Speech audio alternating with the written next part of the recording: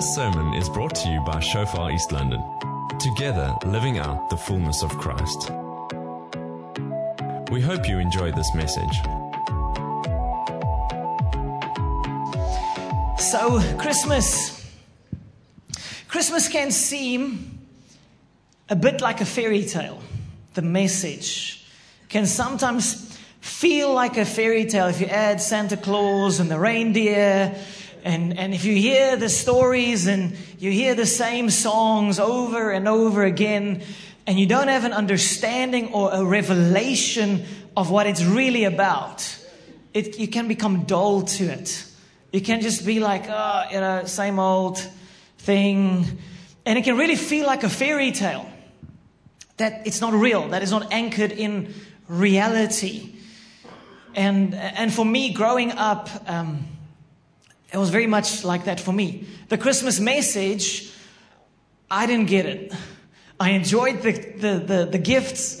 I enjoyed, obviously, holiday. Every child would love the gifts and the Christmas tree and the lights and the fun. I mean, it's a wonderful, wonderful family time, this time of year. And we should enjoy it. It's great. But when it came to the message of Christmas, I was like, it's a bit boring, I'm like, can the preacher please finish up? I want to go home and go play with my gifts, or say. And I think, as I said, when you mix very much like a fairy tale, a nice story, but it almost feels like it didn't really happen. And that's how I experienced it. So I want to share with you today. We have a diverse audience here, so I'm trusting that there's going to be something for each one of us. But we're all in different places in our walk with God. And maybe for you, for some of us here, it really feels like a fairy tale. Nice story, nice songs, but it hasn't really impacted your heart, your life. So I want to share with you part of the message. And then maybe for some of us, you've come through 2021, praise God.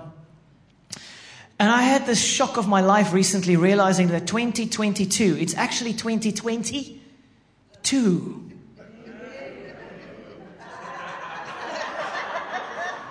2022. Oh, that's bad news now, isn't it? Okay, so the point is, 2022 will have some challenges. And I'm hoping to give you a tool or two today just to help you face those challenges that are coming. Okay, that's where the joy part is going to come in to the message. But we need joy if we're going to overcome this coming year. Okay, so the first part, I'm going to have 3 points. First part I want to share with you guys, and I think we sometimes miss. Imagine for a moment you're coming to a crossroads. Here's a picture. You're coming to a crossroad and there is a sign. There are different signs. You see, when it comes to religions, every religion sort of claims exclusive truth, that this is the way. But how do we know which is the way? How would we know which is the right way? You're standing at that intersection. You don't know which way to go. What do? You look at the sign. That way. East London. That way. Okay? You look at the sign. And God has been so good to us to give us a sign to point us to the one way. The one true way. So, He gave us a sign. 700 years before Christ, before the birth of Christ, the prophet Isaiah had, and the Holy Spirit came upon the prophet and he prophesied. He gave a promise of what is to come. 700 years before the time. Let's look at Isaiah 7 verse 14. And it says, all right then, the Lord Himself will give you the sign. Come on, say sign. Sign. He will give you the sign. It says, look. Don't miss it. Don't just walk past there. Look at the sign. See the sign. The virgin will conceive a child. She will give birth to a son and will call him Emmanuel. God is with us. And so the prophet is saying, look, don't miss it. Don't miss the sign. Don't miss the sign that will point you to the truth, to life, to freedom. Don't miss it. And what is the sign? The sign said that the virgin will conceive a child. So that is a little bit out of the ordinary. Out of the about 7.7 billion people on the face of the planet right now, and everyone who's come before, we know of no one that was conceived like this by a virgin, except for Jesus Christ. This is huge. This is huge. This should speak to us. These prophecies, old, hundreds and hundreds of years of prophecy, getting that specific that the virgin, there will be a sign, the virgin will conceive. And that's what when the angel appeared to Mary and he said, you will conceive by the Holy Spirit, and this that you will conceive will be the Messiah, the Christ, the Son of God.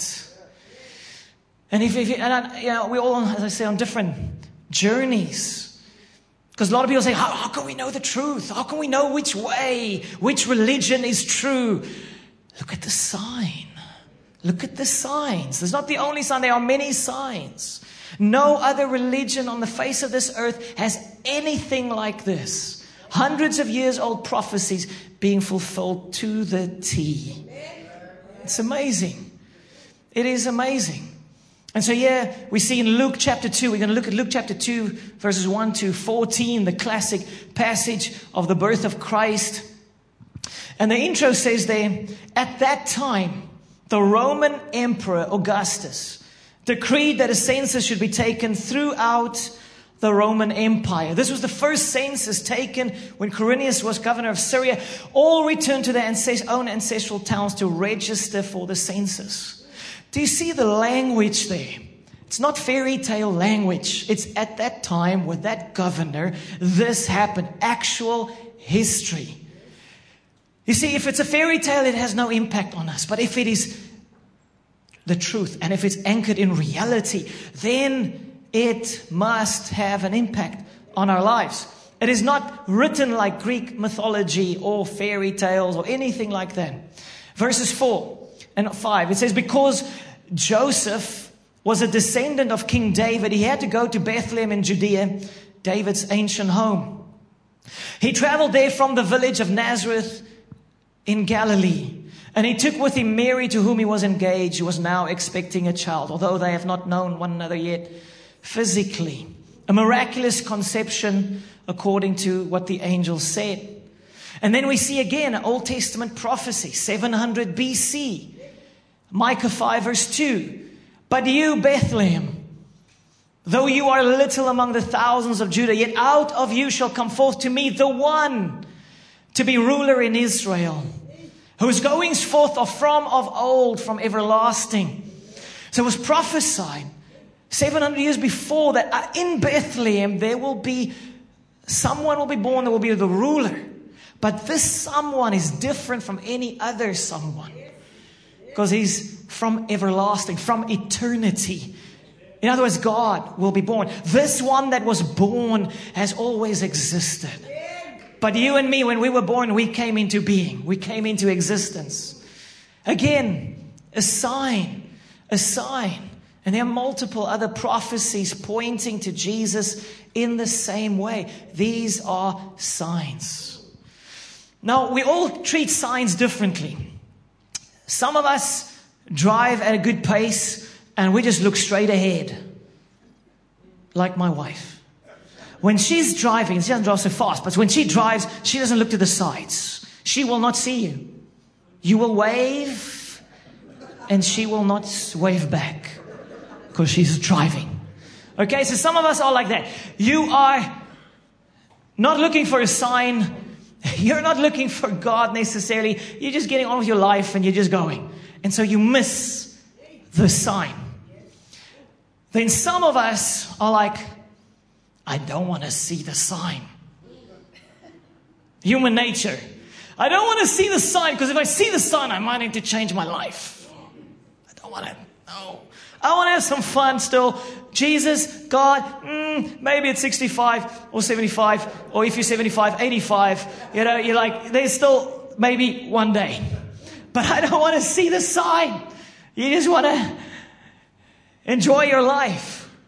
And then a third group of people, and my heart breaks for them. They are like been exposed to so much atheistic teaching that they are blinded.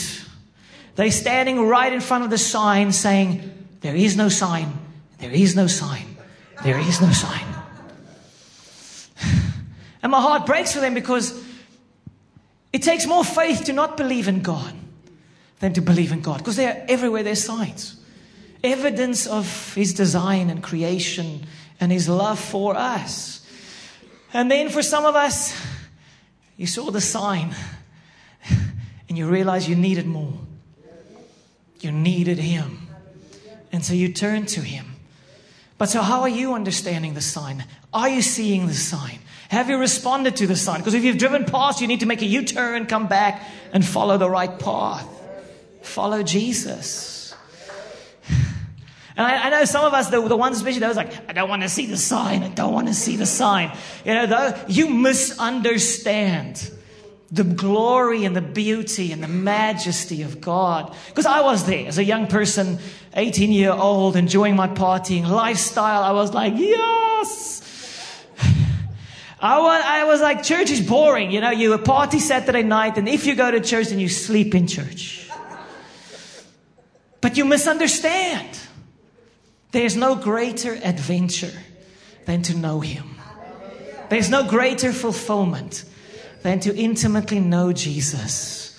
That's what I discovered as an 18-year-old. As a student, my life was rocked when I encountered the living God. And then my life began. It's an adventure. An incredible adventure. So if you don't want to see the sign, you want to see the sign. But you need to come to the other side. And then you experience His incredible love and kindness and goodness. There's nothing like knowing Jesus. Amen. So the second thing I want to share is about joy. But let's continue with the story. It says, verse 8, that night there were shepherds staying in the fields nearby, guarding their flocks of sheep. Suddenly an angel of the Lord appeared among them, and the radiance of the Lord's glory surrounded them. They were terrified.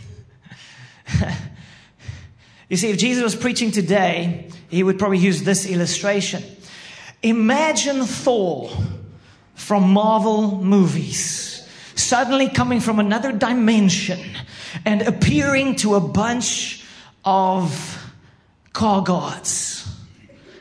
That's what you are seeing here right now.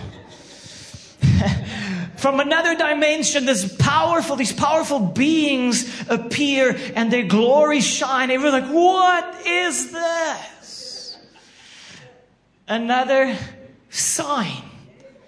You see, this Christianity and Jesus, everything about it's not someone that had a weird vision sometime. There's like multiple witnesses, eyewitness accounts, miracle events happening.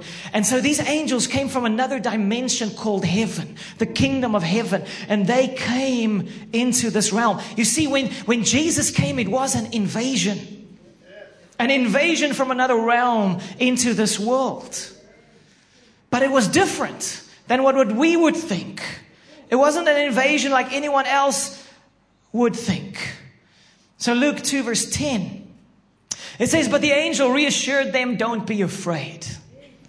I bring you good news that will bring great joy to all people. I bring you great news, good news that will bring joy, great joy to all people. Come on, say great joy. Great joy. Great joy. There's the key.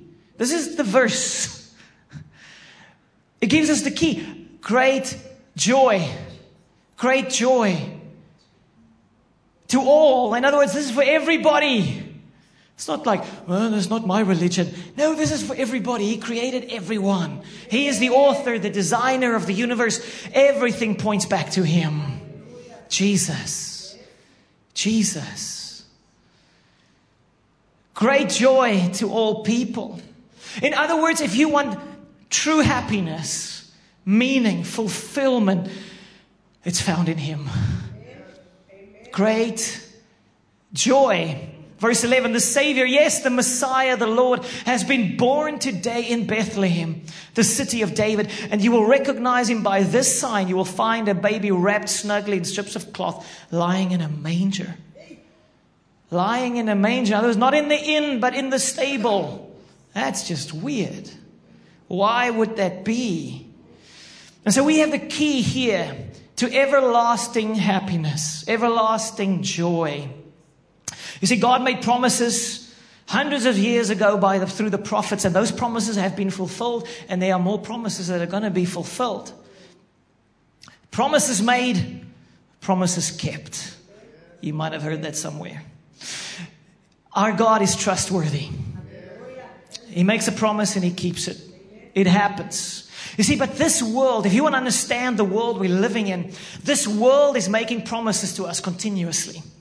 It's saying to us, this is going to make you happy. This is going to fulfill you. They go so far to, especially in marketing, they add like God-like qualities to physical things. Saying this is going to make you happy. This is going to fulfill you. And let me give you a few examples. Red Bull. Red Bull gives you wings. We all want to fly now. It's a fizzy drink. And then you see all the daredevils do their wild things and you get the message, if you drink this little Red Bull, you're going to fly.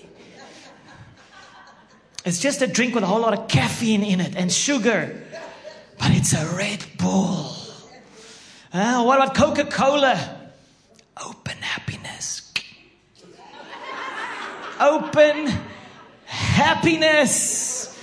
Open this fizzy drink and wow, you're going to be so happy and have a whole lot of health issues as well.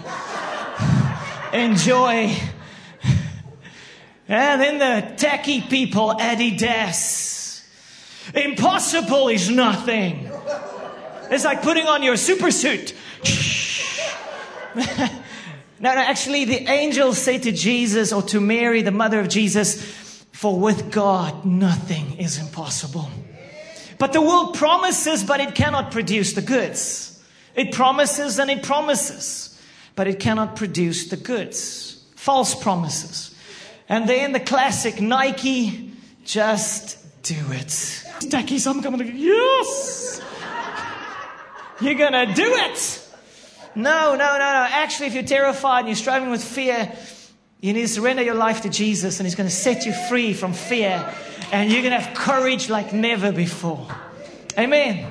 The Lord says, be strong and courageous. Do not be afraid.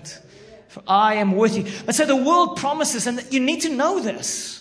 You need to know this. It gives us short-term pleasure, but it doesn't bring fulfillment in the deepest parts of our being. It just doesn't. It can't. You see, this world is bankrupt. So joy. What is joy? Happiness is temporal and is dependent on your circumstances. Someone is ugly to you, you have no happiness. Things going down in a country, you have no happiness. But joy is different. Joy is anchored not in your circumstances. Joy is anchored in another realm. It's anchored in God. It doesn't matter the circumstances. You can be happy in terms of joy, meaningful. You can feel fulfilled and alive. Joy is something way beyond happiness. It is lasting happiness dependent on Christ, lasting joy. And then Gary Hogan said, joy is the oxygen for doing hard things. It's the oxygen because 2022 is coming. There will be challenges next year. But joy gives us the oxygen, the strength. The joy of the Lord is your strength. And you can walk through it. You can move through it. Joy is a mighty weapon. Joy shifts the atmosphere. It is internal strength to overcome every circumstance. And we had the promise, the angel said, joy to the world. Everyone is invited. Joy to the world. Meaningful, lasting happiness anchored in Him. Joy, peace, fulfillment found in Jesus. Joy gives us the oxygen to move through. So Luke 2 verse 13, it says, suddenly the angel was joined by a vast host of others, the armies of heaven. You see, there's the invasion. Praising God and saying, glory to God in highest heaven. Peace on earth to those with whom God is pleased. So we see here that this baby that was born, he is the commander of the armies of heaven. It's an invasion. It is an invasion, but it's different. It's not an invasion of military might. It is ultimately an invasion of love. Jesus came as a baby, meekly, humbly, stepping into our mess, because He came to win our hearts. He did not come to demand submission through military might and fear, because love cannot be demanded. Love is given. He wants to win your heart. He wants to win your heart. That is why He came, to come and win our hearts. And so we also get a glimpse, just a quick glimpse, as we see these angel armies. We get a glimpse of the winning side. Hallelujah. A wise man shifts from the losing side to the winning side. I shifted over. I like winning. I want to be part of the winning team. Amen. And then last point I want to share. I want to answer this question. Why was Jesus born in a stinky stable? Why? Because everything's done with a purpose. Why was Jesus born in the stable? I think part of the reason is this. He is drawn to our mess. He's drawn to our mess. He's drawn to our broken lives. The messier it is, the more He likes it. He's like, I'm going to go over there. Are there parts of your life that's messy? Say hallelujah. God wants to move in there. You see, His love is so incredible that He's not intimidated with our stuff. Even as a baby, Jesus came into a mess. During His ministry, do you know that those who spent most of His time with? The worsts of society. The worsts of society. And so maybe some of us are struggling with shame. We feel like, that part of my life, they're just such a mess. That part of my life, I've so failed. I've so messed up. God is drawn to it. He is Emmanuel. He wants to be with you in that. He wants to restore you and heal you and set you free. So, and you know why it's Silent Night, that song, Silent Night. Because Joseph forgot to book them in the inn. And Mary was upset. So she didn't talk to him for a long while. And that is why it was Silent Night. Every man has experienced that when you have failed your brides.